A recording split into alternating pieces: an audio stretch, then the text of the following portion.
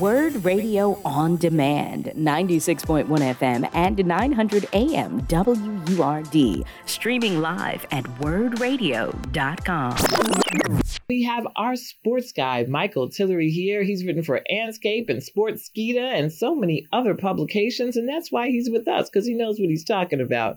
Michael, good morning. How are you today? Good morning, Tonya. Hope everybody's having a great Monday. You know, Michael, usually on Monday morning, we're talking about what happened with the Eagles. But tonight, this morning, we're going to talk about what's going to happen with the Eagles tonight, because they were flexed to Monday Night Football in what seemed to be an unprecedented move. And then it seems like the NFL kind of regretted it. But now it is Eagles Seahawks tonight at 8:15 p.m. and all this drama swirling around the game. First of all, what's up with Jalen Hurts? Is he playing? Is he not? Is he sick? What's going on with this man? Yeah, I think if he travels with the team, he's going to play. You know, they just try to be, preemptive and not get anybody else on the team sick. We don't have an explanation of what actually is going on with him. It's not COVID, or he would not be playing. So it's probably the flu or something similar, stomach bug, whatever is going around right now, because it seems to be something going around in the NFL in terms of stomach bug. But, this happened on a Friday. Usually that's a short news day. And for this to happen on a Friday, if it would have happened that the game wasn't flexed, I don't know if Jalen Hurts will play.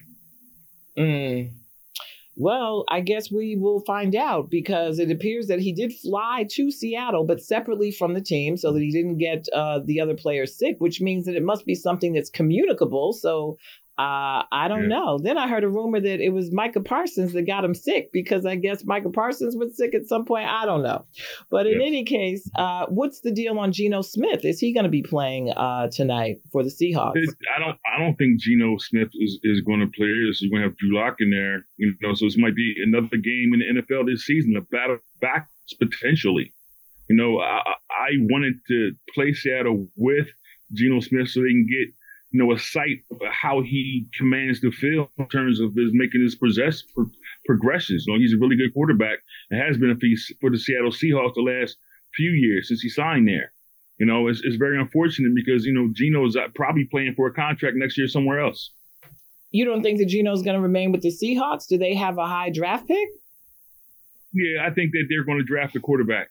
That just seems to be the trend in the NFL right now. If you have that spot, you got to draft a quarterback. And if you have a veteran on the squad, he's basically like a bridge until that young quarterback develops. Well, that's sad news for Geno Smith, because he's gone through so much, obviously, over the years with not starting for a number of years, probably a decade, and then getting that shot after Russell Wilson left to go to the Broncos. Now, the other big news on the Eagles is that Matt Patricia will now be replacing Sean Desai as the defensive play caller. What do you think about that, Michael? Because I think a lot of folks were surprised at the move. Sometimes, we've given Howie Roseman a lot of credit over the years. He's made some spectacular moves in the drafts and free agency to make his team one of the elite in the NFL.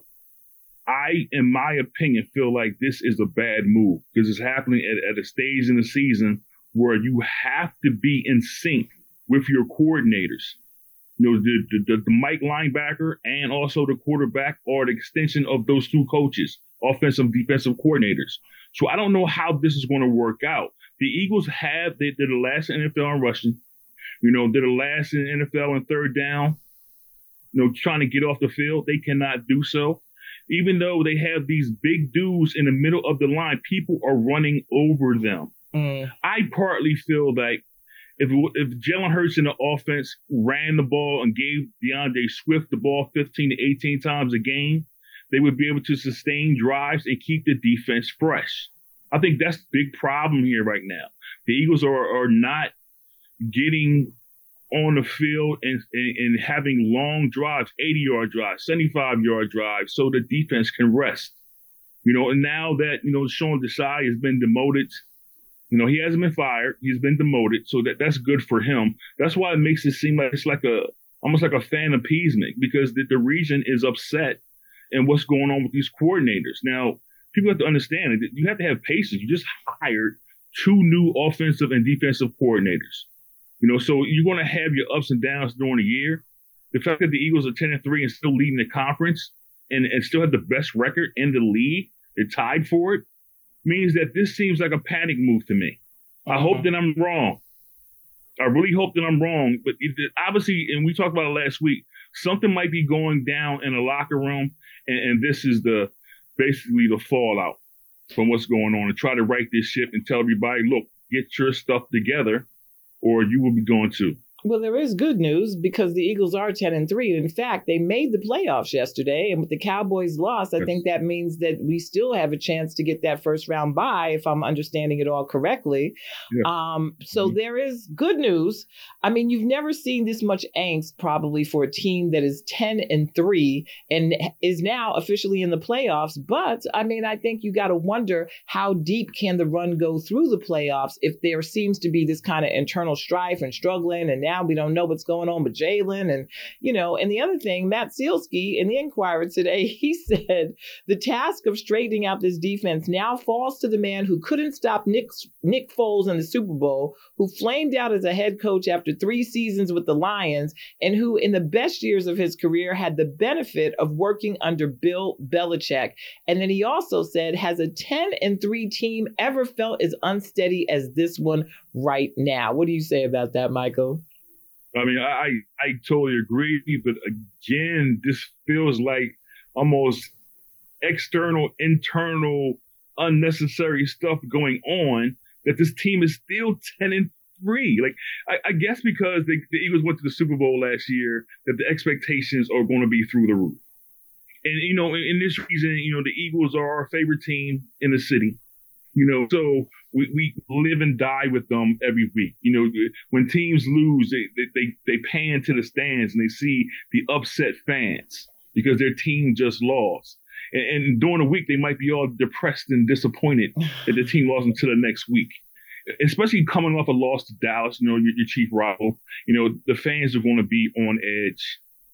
They're battling Dallas Cowboys fans here in the region who are, laughing at the Eagles as well. They can't laugh no more because they lost last night. But I hope that this all comes together. If it does come together and the Eagles do triumph in the Super Bowl, this is just going to be part of the narrative, the story that goes along with winners. Well, let me float this to you right now, Michael, because honestly, there have been so many weird ups and downs this year in the NFL. I mean, the Falcons just lost to the Panthers, of all people, at 9-7. We had a score last week that was 3-0. I mean, and then it's teams that seem to be dominant. Then there just seems to be these scrappy teams, like you can look at Cleveland, who lost 2 quarters, going through 2 or 3 quarterbacks at this point. But if you had to look at the AFC and the NFC right now and say the 2 dominant teams, I want to see if you agree with what I think are the 2 most dominant teams, one in the NFC and one in the AFC. Who would those be in your estimation? Well, right now, you would have to say that the San Francisco 49ers are the top team in the conference. They're playing well. Christian McCaffrey just had 3 touchdowns last night. They're looking at him as an MVP candidate. Also with Deebo Samuels and the steadiness of Brock Purdy and the third down efficiency rate of Brandon Ayuk, who's one of the most incredible third down receivers I've ever seen. So you have to put San Francisco there. In the AFC, I would say Baltimore, especially after last night, looking at what Lamar Jackson did, they cannot keep him on the ground. His statistics weren't incredible. He had 171 yards passing, but he did have another 97 on the ground. To me, right now, Lamar Jackson, because of his influence on the team, I think he's the NFL MVP. Yeah, I would have to agree, because that move, that what he did last night when he slithered out of those tackles and then threw the ball into downfield, I said, you know what, this guy, does he oil himself up before a game to be able to slither out of these tackles, or is he just superhuman? I don't know what's going on, but he certainly did better than most of the rest of the black quarterbacks as we do our weekly black quarterback checkup. Dak Prescott, Justin Fields, Kyle Murray, Russell Wilson, and Jordan Love, all losers yesterday. And ironically, Bryce Young was a winner for only the third time, I think, this year. Second time. Right. So it was an interesting day in Black quarterbacks. And now we are looking at a Monday night football game where we don't know whether either one of them that is scheduled to start is going to play. So, the thing is with the Eagles, are they going to be able to go deep into the playoffs? Because you've got all these scrappy teams that are kind of on the bubble that might just come out and have one good day. In this season in particular, the Eagles need home field advantage just as much as the Baltimore Ravens do. That means every team has to come here and they get their first round bye. You play 2 games, you're in the Super Bowl. So the Eagles have to do that. You can get rest up all your injuries, and you can get that home field advantage. I think the Eagles have the best home field advantage in the NFL, and especially after what's going on with the drama around this team this year. If the Eagles are in the playoffs, that crowd is going to be ridiculous. So the Eagles need to acquire that home field advantage. So tonight is a very important game. That's the reason why it's probably flexed, because it's a battle for the division, especially for the Dallas Cowboys to be right on the Eagles' heels. Now, the Eagles do control their destiny, so if they win out, they win the division. If they do get tied with San Francisco, they do not win the NFC top seed. That will go to San Francisco. So that's the only team that's outside of controlling their destiny.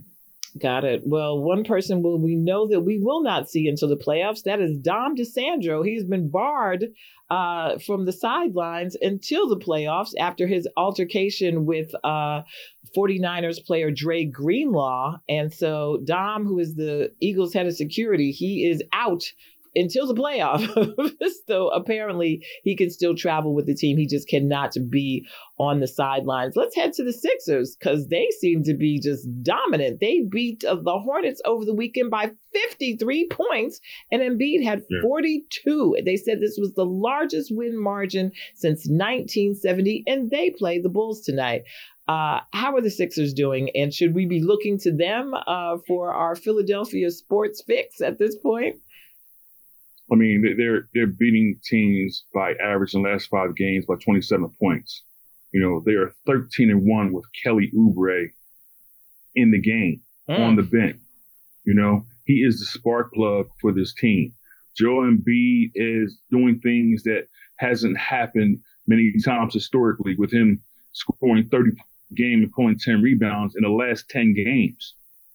That's just something the only company is Shaq, Wilt, and another player, a couple other players. That's it, along the history of the NFL, NBA. So he is doing some spectacular things. Obviously, Maxey is like his little sidekick, Batman to his Robin. And you're seeing a team that looks like a weight is off of their shoulders. Del Maxey, just was re-upped on his contract as well, as a president of the team, so they're getting things out of the way so they can just go out there and play basketball. They're top 5 in both offense and defense in the NBA. They're the only team to do that, and their defensive rating is just off what the Boston Celtics are doing. So it's an incredible team this year. It's a very surprising team. The addition of Kelly Oubre was a great move for all of Daryl Morey being much maligned with his personnel decisions. To pick up Kelly Oubre was a gigantic pull. Yeah, I counted that Kelly, I believe, has played for 5 different teams, but it seems like he's just putting the spark into the Sixers that they needed.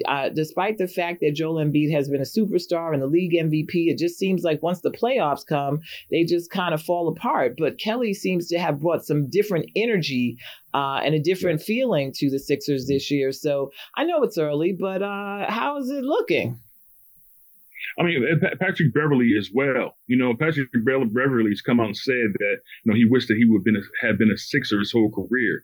Being from the Chicago, the west side of Chicago, and how they play defense out there, he's brought that, ability to the NBA. And he'll always have a job because of his passion and how he fits in with his teammates. So having, these little guys like Oubre and Beverly to kind of galvanize the team, outside of the drama that it had last year and even the beginning of this year. There was something outstanding for the Sixers to be in the position that they are. The one thing that they have done over the years, though, they remain steadfast in the standings. So even though you might think that the Sixers are, one of the, second tier teams, they're always right there at top. As long as you're right there at top, you'll get that, again, home field advantage in the playoffs, so you can do something with it. This is going to be a very critical year for the Philadelphia 76ers in terms of their playoffs. If this does not end up a successful year, I expect drastic changes to happen. Well, we also want to recognize a member of the NBA community who passed away, George McGinnis, who played for the Indiana Pacers in the 70s and 80s, led them to ABA championships. He passed away last week. He was 73 years old, so we want to say rest in peace to him. And also, Kareem Abdul-Jabbar is recovering from surgery after he broke his hip, not trying to get out there in a pickup game or anything like that, but he fell while attending a concert. So Kareem, I don't know what concert it was, but we hope that Kareem is on the mend. He's 76 years old and still going to concerts, so we love that. And also, we got to say goodbye to Bryant Gumbel's Real Sports. That ended its 29-year run on HBO. I guess it's Max now. Do you have any memories of Real Sports? And is anybody going to replace it? It was a great documentary show for sports. Brian Gumbel is, I call people like him soul models, who like me or up and coming and trying to fixate myself to journalism, looks to those type of individuals to try to get to where I am trying to go professionally. Right. So, he was a big influence on me as a kid. Seeing a black face on TV, journalized stuff was something that was a rarity for us to see back then. Him and combined with his brother Greg Gumbel, on CBS, made us proud. The fact that Brian Gumbel, as brash as he was allowed to continue his narrative in terms of how he approaches, sports journalism was also spectacular for me as well as a youngster. So when we see these generational, shows go off, there is a little bit of sadness. Yeah, I don't know if, of course, LeBron James has his platform, the barbershop that he does with Maverick Carter, and they've done well. They've had a lot of interesting guests on. It's been good conversations. But the thing that Bryant Gumbel did really well with Real Sports is he told stories that you weren't reading about every day. And he really exposed a lot of different things that were going on in the sports world. And so you just wonder if there's going to be some show that is going to come out and really replace that. Not that Brian Gumbel can ever be replaced, because he was also an incisive journalist, as you referenced. Yeah. And now with all this money flying around in sports, I don't know if people can be quite as critical or expose as many things as they did before. And that's one of the things that we will truly miss when it comes to Real Sports. Who else is out there now? There's so many voices in sports now, but who is really out there that is still incisive? Like, I enjoy the entertainment of Undefeated, and I enjoy Stephen A. Smith sometimes, and I certainly enjoy some of the other analysts and sports personalities. But now it feels like it's much more about the personality now than the news being broken or stories being told. And that is something that has gone by. So, people like us will always be able to, articulate, the current and history of sports, because we have that window. Everything now, again, as I said earlier to you, is about the 24-hour news cycle. So it's all about the clicks and what's popular in a moment, unfortunately. So you're not going to have, those large type of thought processes when it comes to, breaking down a sports moment. Right. Well, end of an era. And Michael Tillery, unfortunately, this is the end of our segment, but it's always great to see you. And I guess we'll see you back in the new year, because we have holidays coming up. But I want to thank you for everything you've contributed to Reality Check in 2023. And we will see you in 2024. And go Eagles. Fly, Eagles, fly. It's been my time. You've been listening to Word Radio On Demand. Listen live at 96.1 FM, 900 AM, and online at wordradio.com.